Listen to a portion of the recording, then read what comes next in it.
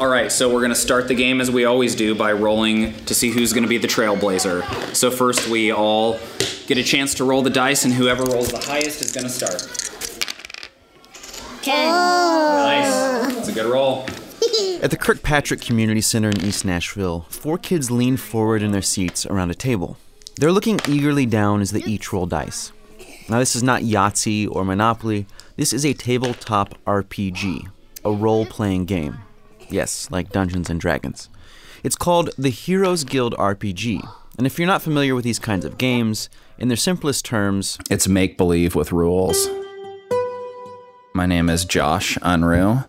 I am a game master. I teach kids role-playing games. All right, Viv is our trailblazer. That means that Viv gets the wand of initiative.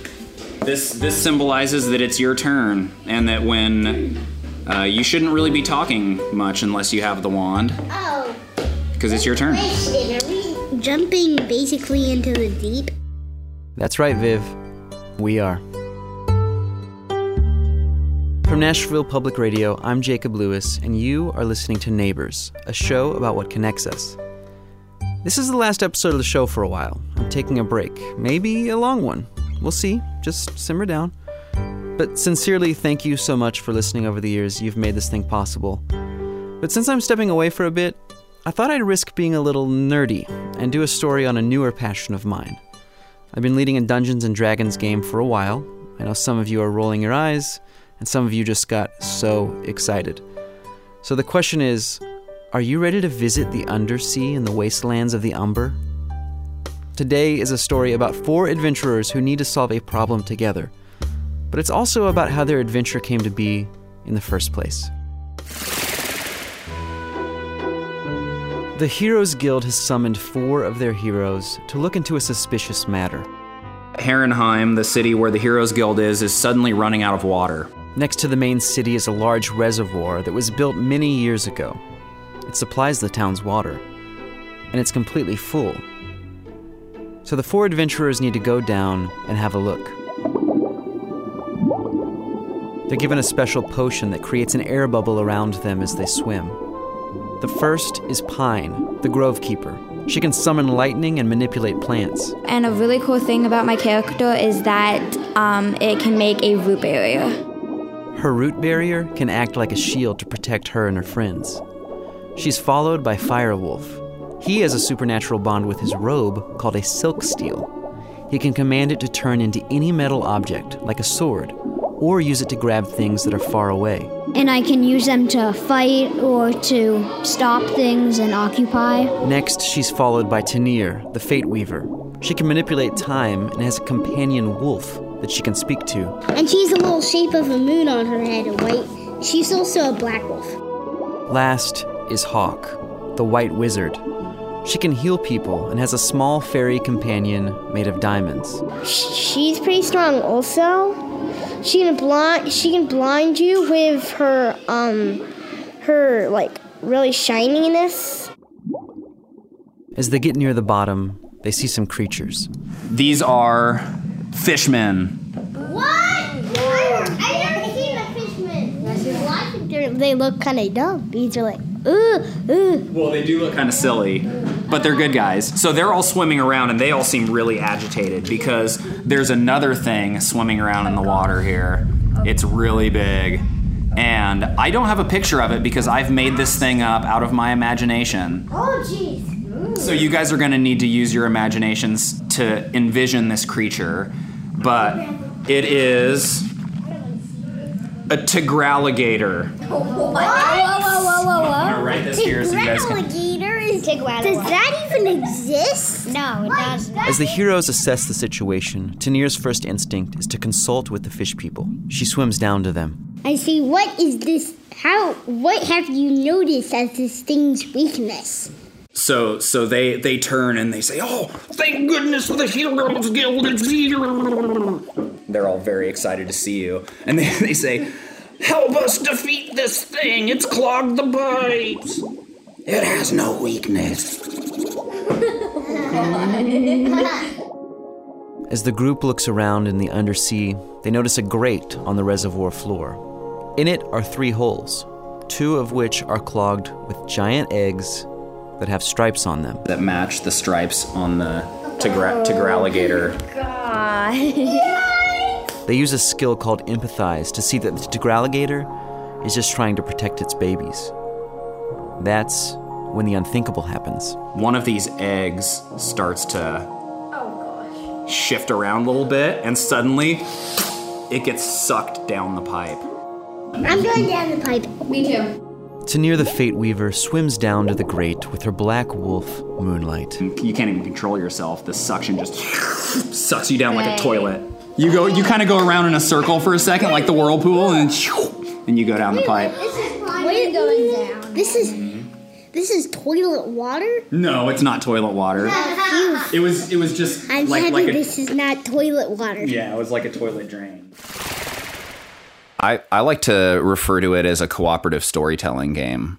I think that puts the person that you're talking to in a more a similar mindset, and I like to describe it like improvisational acting, because I think I think probably few people have done improvisational acting, but I think we all kind of have some idea of what that looks like. Josh Unruh is a leather worker and a barista at a popular East Nashville coffee shop called Ugly Mugs. He's definitely a tall guy, like super tall, with long and well-conditioned brown hair that has strands of silver in it. And his journey to supply kids with this kind of collaborative storytelling adventure started at a low point for him. Yeah, I mean, so this was I guess this is 2016, and it was before Donald Trump had been elected, but it was during the campaigning, yeah. Like a lot of people, he looked around and saw division and hostility, people pitted against one another.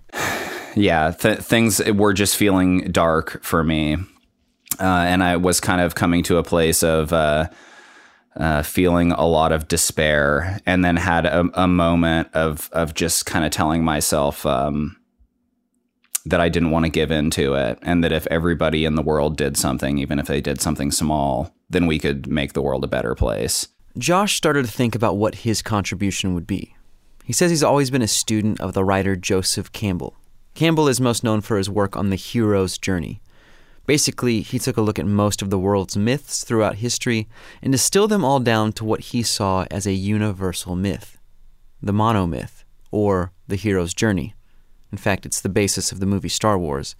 It's the common story arc of a hero being called to adventure, facing a challenging crisis, winning victory, and returning home transformed. I've read so many books and watched so many movies of the hero experience, and it resonates with me.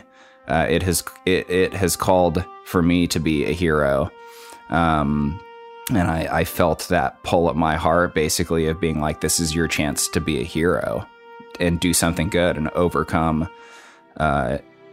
yourself in some way. And sacrifice was really the big word that I was focused on. And so how did I want to sacrifice? How was I going to give my time or my money or my effort to make the world better? I am loving this campy 90s TV show music. So in the hero's journey, first the hero is called. But once he or she is called, there's usually some kind of sage or mentor that gives them a bit of wisdom, at just the right moment. Growing up, Josh's dad was a carpenter, and above his workbench was a handwritten note. It had a phrase on it from none other than Joseph Campbell, one that's helped Josh in moments of decision. Follow your bliss. And so... What does that mean? Well, I mean, what is it that gives you joy? What is it that makes you feel complete? Your bliss. Follow it. It certainly could be taken out of context, right? Follow your bliss. Oh, I'm going to do a bunch of drugs or something, right? Yeah. I mean, Campbell would probably say that the bliss is something that's much deeper than any of that surface level stuff, and that for it being deeper, also harder to achieve, harder to reach. But Josh knew exactly where his bliss was. At age 12, his life was changed forever when a relative introduced him to a little game called Dungeons and Dragons. And it's important to note here, it was changed for the better. There was this whole thing in the 80s and 90s called the Satanic Panic that lumped D&D into the same category as basically murdering people. But in reality, this was a fun game that brought Josh joy. He says it taught him cooperation, let him use his creativity, and even made him more empathetic. People that play role-playing games have improved math skills, improved social skills, improved reading and comprehension. I mean, I felt like it was making me smarter, to put it in a simple way, right? So Josh had an idea. Why don't I teach kids how to play these games? And he thought, given the divisiveness of the country, we could also be teaching them good lessons. We could also be not only teaching them like it started with what's the way to play role-playing games well, which is to be sharing and to be cooperating and not to be antagonistic. But these games, the value in them is when you realize that you're all in the experience together. That's when the good times really start to happen. So one day, in his weekly D&D game, one that he's had for the past 7 years, by the way, he approached everyone at the table and said, "Hey guys, I'm thinking about starting some sort of a after-school program where I could teach kids Dungeons and Dragons. Would any of you be interested?"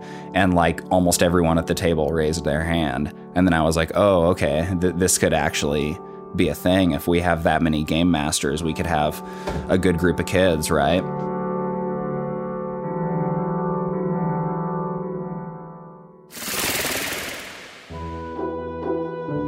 At the bottom of the reservoir, the Tigralligator is desperately reaching through a grate after its lost baby. But below, to near the Fate Weaver and her wolf Moonlight, are carried through a rushing pipe after the egg. You're flying down this thing and you get to an obstacle. There is a split path, and the egg goes one direction, and the water seems like it might pull you in either direction, so you gotta try to stay down the pipe that the egg went, right? Oh, can I ask my puppy, Wolf, to pull me to one side of it? So your wolf grabs onto your cloak with its mouth, and it's swimming as hard as it can to keep you down the right pipe. Several other of the heroes join her in the pipe. That's when Hawk, the white wizard, takes the lead and encounters something quite unexpected. A gigantic hairball. What? Ew.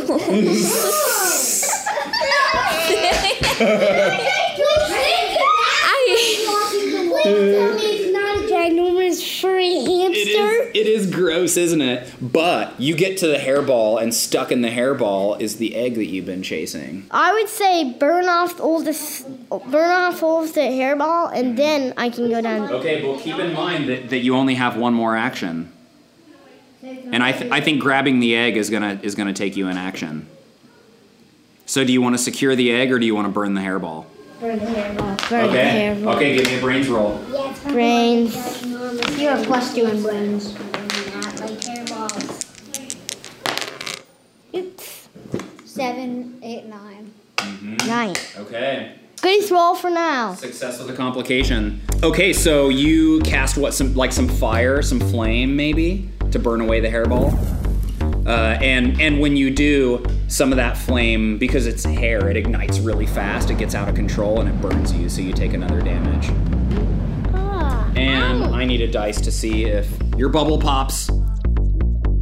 Amazingly, Hawk's protective air bubble stays intact. Firewolf uses his silk steel to close one of the valves that was directing people the wrong way. Pine, the Grove Keeper, is the last to enter the pipe. But before she does, she summons a giant whale to guard it and keep the Tigralligator and the fish people from harming one another. Let's all make whale songs. So you guys all hear Pine making these weird noises, and then out of the darkness looms this gigantic shape. But then when it shows up, it's just got a big round face and little beady eyes, and it looks kind of happy. It comes up and nudges you. All right, so you've got a giant whale on the scene. The party all reaches the end of the pipe without the egg in hand. And the next obstacle that you get to is you are no longer in a pipe. You are in this pipe, and suddenly it opens up, and you are free falling in a waterfall. You're in the middle of a huge cavern, and this waterfall. Imagine if there was like a pipe in the ceiling that just ended, and then there's water coming out of it, right? You're falling out of that pipe, and the room that you are in is the next room in the Umber, the Cavern of 1,000 Wings. Yeah, that's where the queen bat is and all the bats. Will our heroes survive? Will their game even be made in the first place? Find out after the break.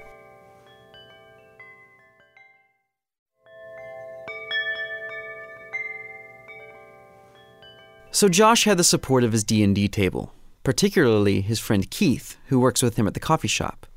Together, they raised $1,200 in a crowdfunding campaign to buy all of the materials necessary to teach kids RPG games. But the problem was, they had no place to do it. Someone suggested that they should go to the Shelby Community Center in East Nashville and meet with a guy named Mr. Randy. So I went and talked to him and pitched the idea. I brought in a couple like D&D books and had to have the explanation to them of like, well, what are these games even? And I sent them some links to like watch a couple of videos to have some ideas. And I landed the pitch, and they, you know, their mentality essentially was, if you're willing to bring in people and you know, I told them like, we have raised the money to buy the stuff, so we can provide all of it. We just need the space and we need the kids, right? And so they were sold. The big challenge was to figure out what system that we were going to run for the younger kids, because I was not originally anticipating having kids as young as like 8 years old. Dungeons & Dragons says it's appropriate for 12 and up. Not only does it have a rather steep learning curve, it's just complex, but it can be a little mature as well. So Josh pieced together a hodgepodge of various other gaming systems, trying to tailor it to their desires. There were other simple games for younger kids, but they focused on fighting mostly. Josh and his friend Keith wanted role-playing to be at the center of the game, and they wanted the kids to be rewarded for peacemaking. So they ended up with this Frankenstein version of several games that they ran for the younger kids. It was not the most elegant solution, but it worked. The first day, we had 17 kids. I had no idea, right? I think we had 6 on the sign-up sheet, right? And we had 17 on the first day, and it was like, oh my gosh. And basically every week after that, it was at least that many, up to as many as maybe close to 30 kids when we have a full class. But fortunately for you guys down here in the Umber, all of the Yanti have pretty much been obliterated centuries ago, as far as you know. The parents came up to us afterward and literally told us, like, whatever this magic is that you guys are creating, if you like bottle it up, we will buy it from you, like by the crate. Like, our kids are obsessed with what you are doing, and we don't really understand what you're doing, but we want to buy into it. And Keith and I left that demonstration, and we were like, we need to make our own game. It is such a huge undertaking to build a role-playing game, to develop one, and to do it well and to do it justice. Josh and Keith formed a company called Material Components and got to work on making a tabletop RPG for kids, one that rewarded doing good over destruction, that taught cooperation and gave children all the joy that Josh felt when he was younger, without any of the stuff that would make parents, a little uneasy. I feel like there was some, demon summoning and stuff like that we had to just be like, that's not a thing. We knew the big hurdle was that if we want kids to be playing this at home, their parents have to be running it. The rules to a game like Dungeons & Dragons come in a 300-page textbook full of charts and tables. And that's just the basic rules. If you want the Dungeon Master's Guide or the Monster Manual, that's another collective 600 pages. Josh and Keith needed something for 8-year-olds. They wanted to have just enough rules to immerse the kids in role-playing a story, yet maintain order and structure. I have to totally give Keith credit on this. So he just dove headfirst into conceptualizing a game, even though it was like insanely rough. It was basically just a list of basic moves. I was like, man, there's something here. And here's the thing, they had the perfect audience to test it on. The Heroes Guild after-school program at the Shelby Community Center. The way the Heroes Guild works is 3 months on, 3 months off. They do 2 major campaigns a year. It's been going on for 2 years now, and they've play-tested their game with these kids for half of that time, seeing what works and what doesn't. Instead of all the mini-sided dice that Dungeons & Dragons uses, they use 2 regular old 6-sided dice. Everything a kid needs to know to play fits on 2 sides of a regular piece of paper. And just so you know, the basics of how it works are this. The game master, in this case Josh, sets up a scene. A turn order of kids is established. The first kid just says how they want to interact with that scene. Maybe talk to a fish person, investigate a mysterious cave. Based on the options on the sheet, they may have to roll the dice to see if they successfully do that thing. If the dice rolls too low, they fail. If it's in the middle, they succeed, but with a complication. If it's a high roll, it's a success. Now, what's different about the Heroes Guild RPG is that if you have previously helped a friend in peril, worked together to accomplish something difficult, or solved a big problem in the story, you get what's called a hero point.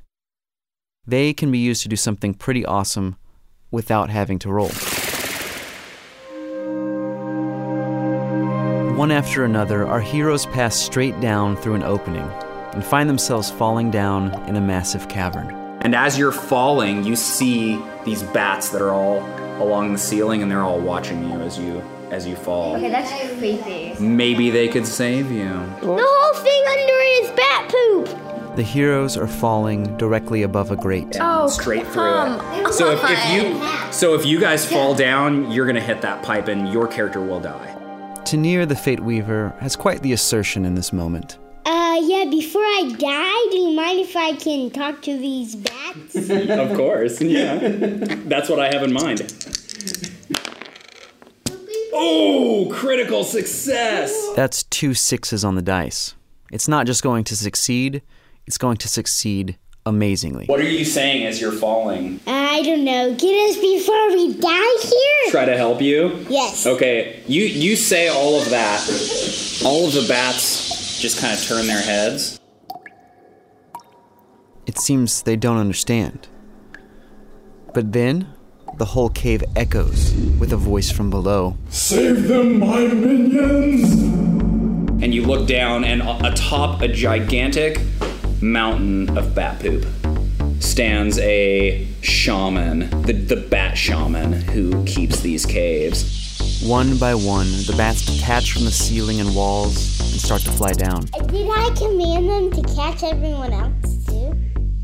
They're trying, but you guys could, I think, urge them on to come and save you guys faster. She's made a success. Some of them are starting to fly down, but if you guys cry out more, maybe they'll come save you. Firewolf assesses the situation midair. So I think what I'll do is I will catch someone and I will also hold on to one of the bats.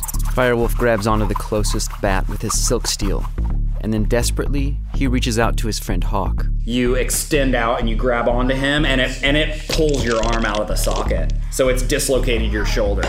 So you're holding onto him, but you're in a lot of pain. A success with a complication. But you earn a hero point because you just saved a friend from peril. Even though we didn't have the peril marked, he was falling to his death. Hawk, dangling from the injured arm of Firewolf, sees the egg that's falling just out of his reach. I think I would try to convince the bat shaman to catch the egg. All right, why don't you try to convince the bats to catch the egg? That seems like a good plan. But if I don't have a hero point, I'm pretty sure this egg's gonna die. But you are good at convincing things because you have a lot of heart, because you're a white wizard. Oop. 2. Oh, a nat 1. Oh, Max.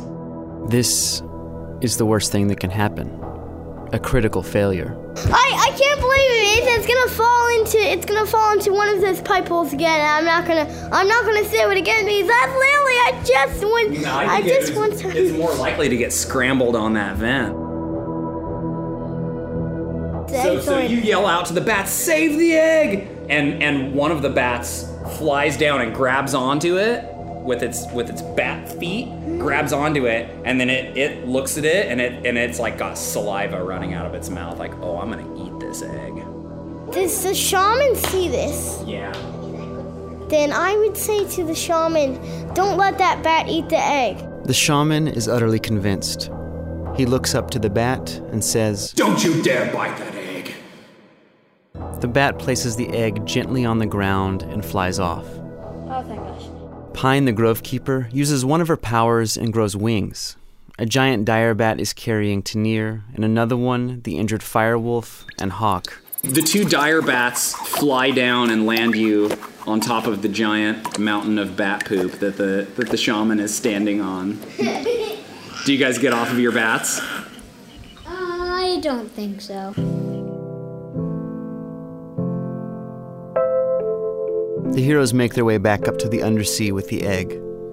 They convince the fish people to give back some of the land to the Tigralligator to use as a proper nesting ground. They understand and they thank you, the Heroes Guild, for coming and helping them with this great problem. And they cook you guys a great feast. Yay! Yeah, with some delicious like sushi wrapped in this weird seaweed down here. They cook you a great meal and they throw a party and you guys dance into the night. Elias's silk steels are inspiring everyone.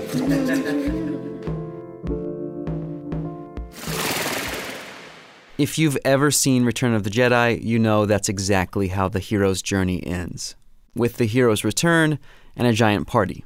The Ewoks are optional, but being surrounded by all of your loved ones is not. So once a semester at the Heroes Guild after-school program, when the campaign is done, there's a ceremony. You see this wooden sword that I have up here? So I had mentioned that my dad's a carpenter. He and I made that many, many years ago. So I bring that sword in. That is the knighting sword. And I draw it out and I raise it up to the ceiling and I ask all of the kids to draw their weapons and raise them to the sky. And so they all mime that same action. And I recite this to them and have them recite it back to me after every pause. I am the shield for the shieldless. I am the sword that fights for the greatest good. I am the torch against the darkness. I am the walls that protect the city. I am the book that shares all secrets. I am the horn that warns of danger and the hand that helps those in need. I don't know, an oath, kind of puts it all into words, what your mission is. And it's a moment of kind of calling the kids not just to take that oath as players, as blurring the line between your player and your character here, right? You're taking this oath and hopefully taking this beyond the table and out into the world and being heroes in the world as well. Next summer, Josh and Keith plan to launch the Heroes Guild RPG as a game that anyone can buy.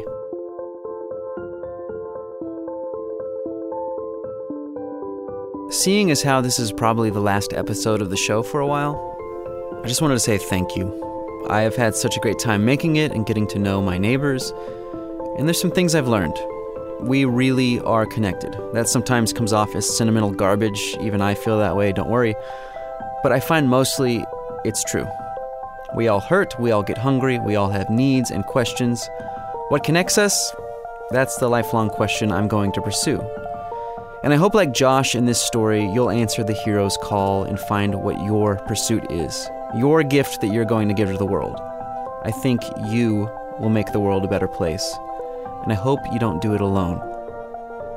As for me, I'm on to my next adventure, a company called Vox Familia. This is a boutique documentary business to have a highly produced piece of audio made about a loved one in your life. For more info, visit voxfamilia.net. Neighbors is from Nashville Public Radio and produced by me, Jacob Lewis. Music in this episode is by Poddington Bear, and this song is by Dan Burns. The show's editors are Anita Bug and Mac Linebaugh. Thank you so much for your help, guys. I will miss you. I'd also like to take this moment to say an official farewell to the collective I've been a part of for a few years, The Herd. You can read our farewell message at theherdradio.com. That's HEARD. Well, guys, I am Jacob Lewis, and for the last time, at least for a while, I'm reminding you to get to know your neighbors.